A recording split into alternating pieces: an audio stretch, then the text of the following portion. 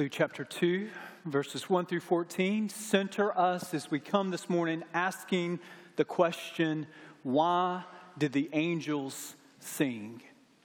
Why was it at the birth of this child did an angelic chorus gather together and sing the words that we read in Luke chapter 2, verse 14? Glory to God in the highest, and on earth peace among those with whom he is pleased. What is the big deal about a baby being born 2,000 years ago in an out-of-the-way place to, by all historical standards, to nobody parents? In our day, a birth is a familiar miracle. This last year, there were 129 million births.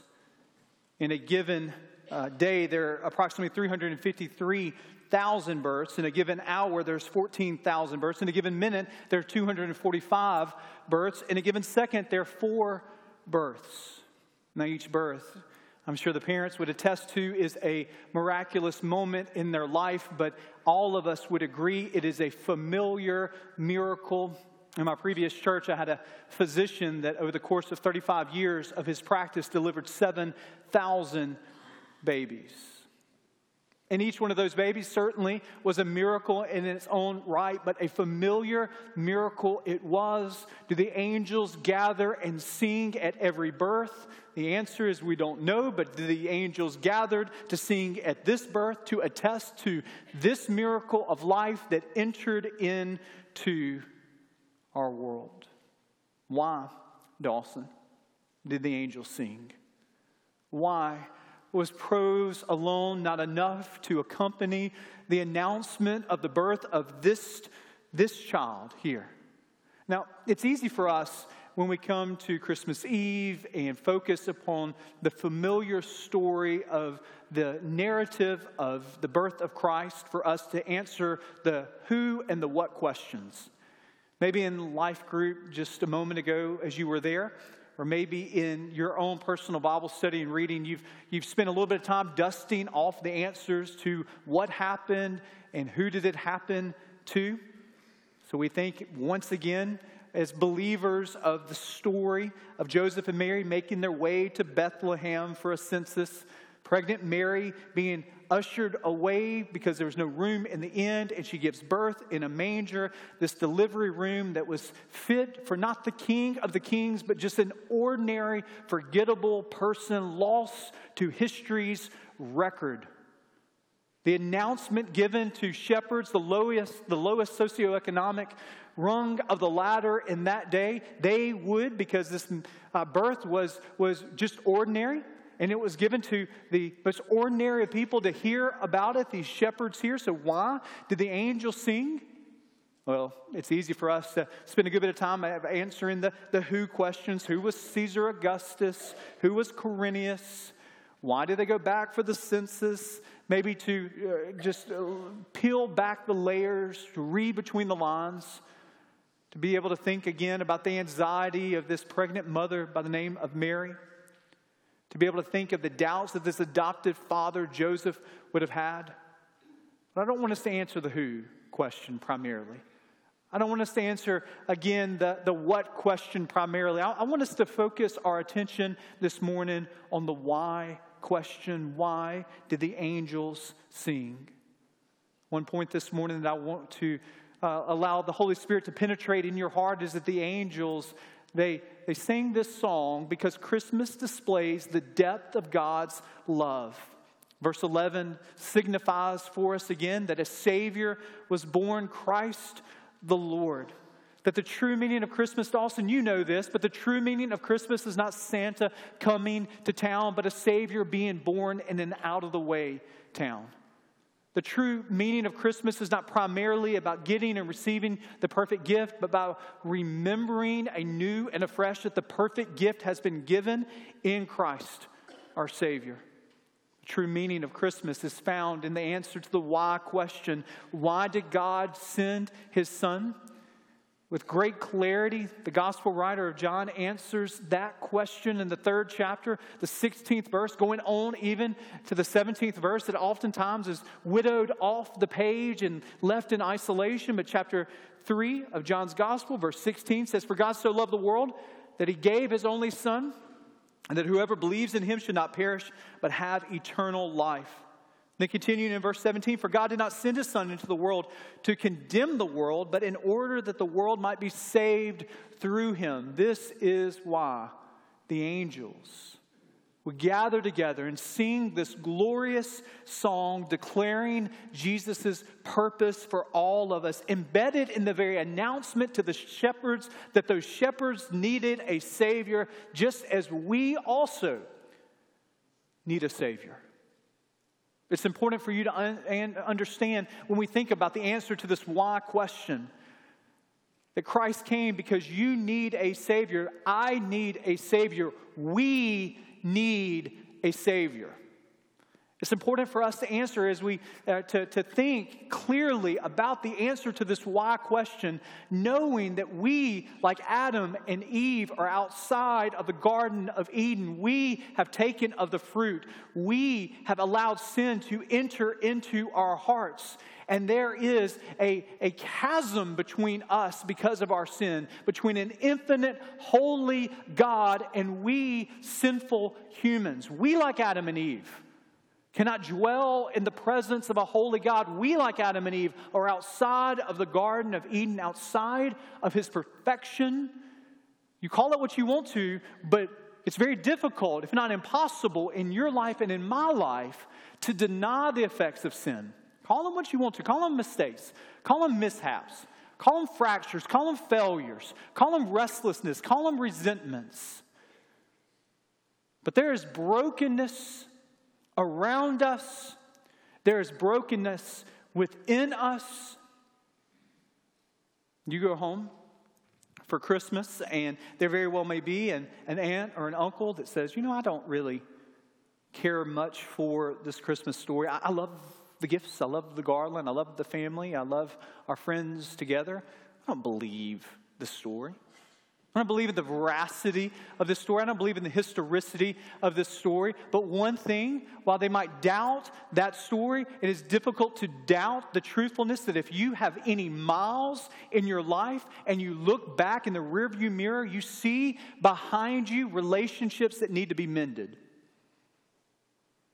You got any mileage on the odometer of your life, you see words that you wish were left unsaid.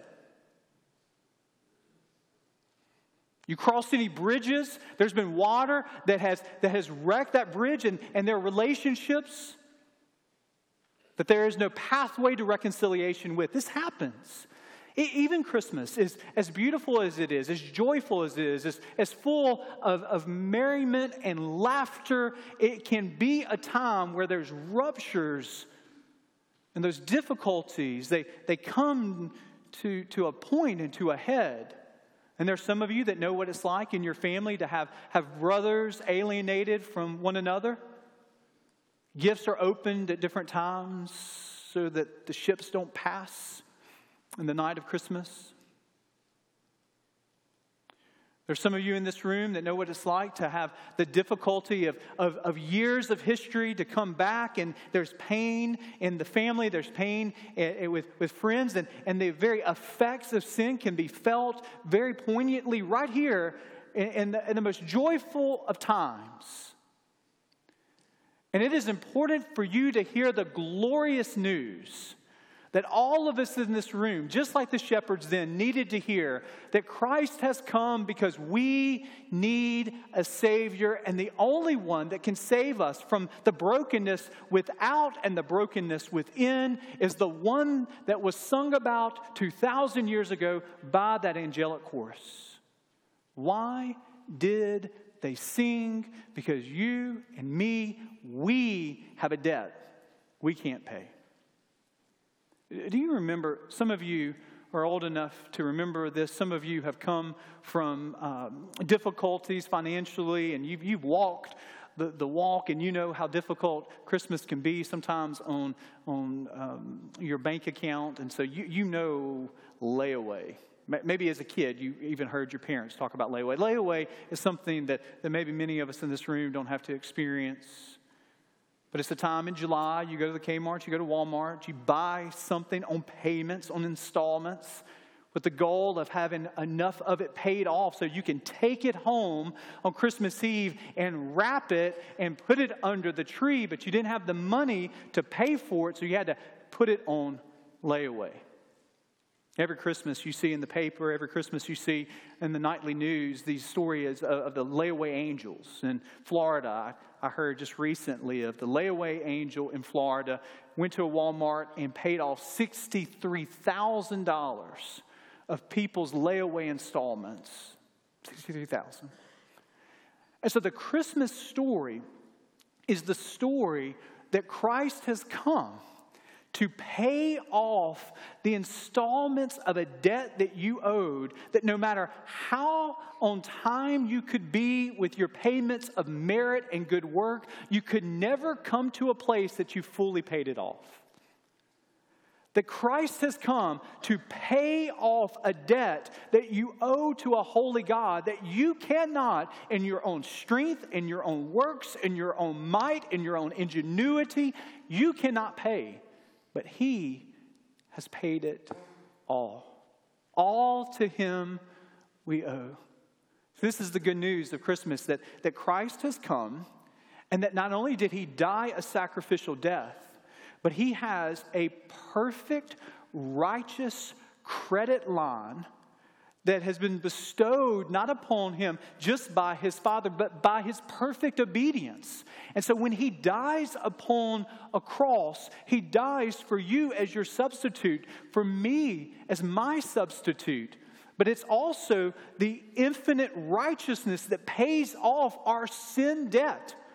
And so all of the sins that you've ever committed, that I've ever committed, all the sins of humanity's past, all of the sins of all future generations that come before us, all of the sins were laid upon Him, and He absorbed that sin debt.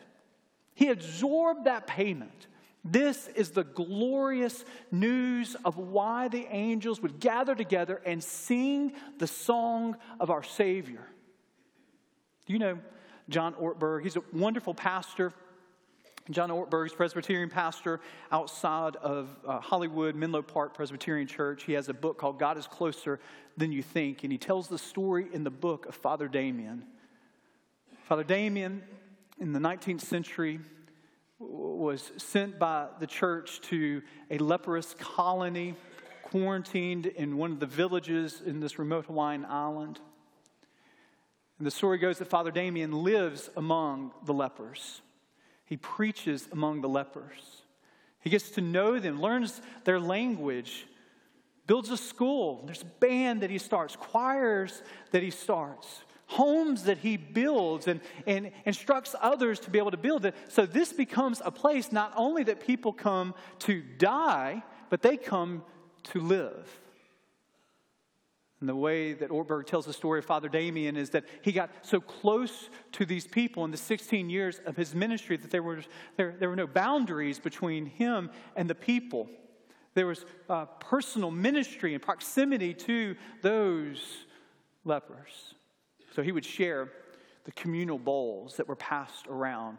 The pipe would be shared among the others. Bandaged, open wounds. So much so that he stood up one Sunday morning and everyone knew that something had changed when the first two words that he uttered out of his voice in that sermon were, "We lepers." We lepers. The story of Christianity that separates Christianity from other world religions is that Christ would come and would say, "We lepers." You see, Father Damien not only lived in their island, but lived with the people. He not only ministered to them, but he became one of them. He not only had their address, but he had their skin. Eugene Peterson, in his paraphrase of John chapter 1, says that Christ became flesh, that the Word became flesh, and it moved into our neighborhood. This is what separates Christianity. This is why the angels would sing, because this is what is so distinctive about who we are as believers. All of you this Christmas season have asked all for time. And there's some of you that your boss, she has a high work ethic that she instills upon those in your business. Others of you are in situations where you just wish that the manager could understand what it was like to have kids or to have family that was far away. So oftentimes we lament, if they only knew. If they only knew what it was like, then they would they'd be a little bit more sympathetic to my plight. They'd be a little bit more understanding to what I'm asking for. Oftentimes we're lamenting that people just don't understand what it's like to walk in the unique size of your shoes. And the story of Christianity, why the angels will gather together and sing, is because our Savior has come and He knows what it's like to not just be familiar with the shoes of humanity, but He put them on Himself. Do you know what it's like to weep even in the midst of the joyous celebration of Christmas? Do you know what it's like to know that tomorrow there will be an empty chair that was often filled by the patriarch and the matriarch of the family? And there's joy and there's laughter and there's remembrance, but there's a tinge of sadness as the proximity of that loved one is not there, and you're hoping and you're longing for the time that you dwell with them for an eternity. But their absence is palpable. Well, Christ knows that feeling. The tears of laughter and the tears of sadness that intermingle together as you're telling the stories of that loved one. He knows what it's like. He knows what it's like to be with Mary and Martha saying, if you would have been here, my brother Lazarus would not be dead. And Jesus wept. He knows what it's like to feel the wetness upon his cheek. He knows what it's like to walk the shoes of sadness and grief that you will travel, you are traveling, or you have traveled. Oh, that person doesn't know what it's like to walk in my shoes. Christ knows what it's like to feel the whole anxiety, the whole anguish of the sins of humanity that were placed upon him. And as he cries out to his Father, if any other way, let this cup pass from me, but not my will, but thy will be done. As drops of sweat like blood flow from his brow, any stress that you feel, any anxiety that you feel, he has walked that. Holy anger, frustration.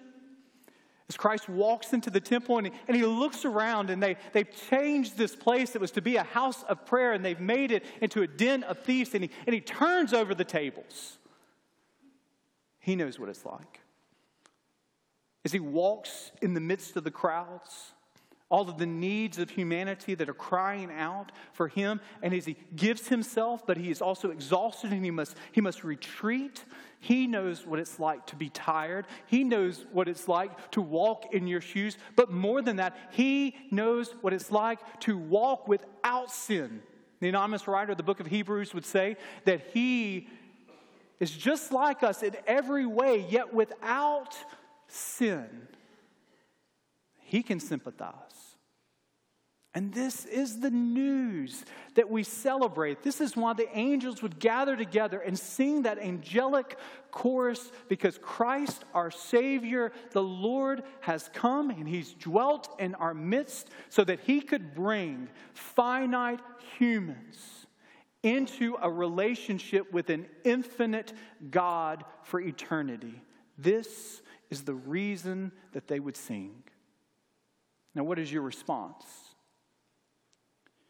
What is your response to the song of the angels? Well, there are three ways that we're called to respond, three ways that we're tempted to pass through very quickly without taking a little bit of time to ponder and to think carefully. You're here this morning, and the first response that we're called to as we consider the news of this is that we're called to submit to Christ as Lord this Christmas. We're called to submit to Christ as Lord this Christmas. I love the way that Dorothy Sayers, who was a great essayist of the 20th century novelist, she would say it this way: the incarnation means that for whatever reason God chose to let us fall, to suffer, to be subject to sorrows and death, he has nonetheless had the honesty and courage to take his own medicine. He can exact nothing from man that he has not exacted from himself. He has gone through the whole of human experience, from the trivial irritations of family life and the cramping restrictions of hard work and lack of money, to the worst horrors of pain and humiliation and defeat and despair and death. He was born in poverty and suffered infinite pain, all for us. And he thought it well worth his while. Why? He did it for you. He did it for me. He did it for all of humanity. And so your response to this gift that has been given to us in the person of Christ is to submit to him as Lord and as Savior. To admit that you too are a sinner, that you believe in the finished work of Christ, and you confess with your mouth that Jesus is Lord and believe in your heart that God raised him from the dead. Have you submitted to him as the King of Kings and the Lord of Lords? We're called to submit. We're called to savor Christ as the reason for Christmas. Just this last week, Danielle and I celebrated 18 years of marriage. We went to a nice restaurant. We enjoyed a wonderful meal. And it was a meal that we were called to savor. I mean, it would have been offensive to Danielle if I said, okay, listen, we got 30 minutes for this meal. Eat it really quickly. I got a football game to go back and watch here. It's been a great 18 years. I got the bill, and I looked at her and I said, we better savor this meal right here. I'm saying here, I'm getting my money's worth out of this. I mean, you savor a fine meal because you enjoy the company. It's an honor to the chef. Boy, it's tempting, isn't it? It's tempted for me and you to treat Christmas and the true reason for it just like a fast food meal. We don't even get out of our car. We roll down the window, we get the Arby's, we get the McDonald's, and we eat it in the car going on to something else. And we could treat Christmas in that fast food mentality in the midst of the hurry and the harriedness of everything, that we never savor Christ in the midst of the Christmas season. We're called to submit, we're called to savor. And what we submit to, who we submit to, and as we savor him, we're called to share. It's always an amazement to me that these angels, they would sing this song of the coming Christ, and you and me, we are called to sing anew the message of salvation that has come in our hearts. We are called to give a hope and a reason for the hope that dwells within us. We're called to share Christ as Savior this Christmas. It's a message that we get to share, not just in the Christmas season, but it is a message that we get to share in 2018. It is a message that we get to share with coworkers. It is a message that we get to share with friends. It is a message that we get to share from the very depths of our life, in our faithfulness in the workplace, our faithfulness in the neighborhoods that God has placed us. But it is a message to declare verbally of the good news of our Savior who has come. Dawson, do you know this? But I remind you this Christmas season that Christmas, as you know, is more than gifts, but gifts are amazing and great. The Christmas is more than garland, but garland and decorations are great. It's more than food, but the food is great. It's more than family, but the family is great. The reason for this Christmas time that we ponder anew and afresh is that this is a truth that has split the calendar between BC and AD. This is a truth that has revolutionized cultures, and this is a truth that can transform your heart, because I have good news that was sung about 2,000 years ago. For unto you is born this day in the city of David a Savior who is Christ the Lord.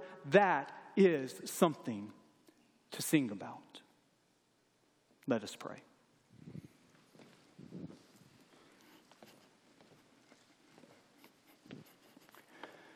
Lord, I pray for the person that is here today that has never submitted to you as Savior and Lord.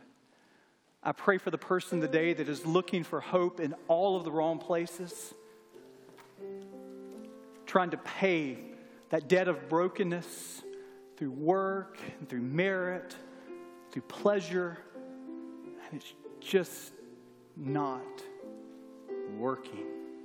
It never will, because only you can pay that debt. I pray for the person today that has never submitted, that today the Holy Spirit would sing to her heart, would sing to his heart, would draw them to admit their sin, to believe in your finished work, and to commit their life to you, even this morning. I pray for so many of us today that are tempted to not savor the moment of Christmas, to pass through it so quickly. May even today, even tomorrow, may we be intentional personally in our families and the opportunities that we have to savor the meaning of Christmas. And may we share. Moving into 2018, may we share this glorious news in a way that only you can give us the courage to do, the boldness to do. May we live in such a way that people would ask of the hope that is within us. May our life sing anew of the glorious truths of the Holy Spirit that dwells in us. And may people come to know the song the angels sung about 2,000 years ago. It's in your name we pray. The saving name of Christ Jesus. Amen.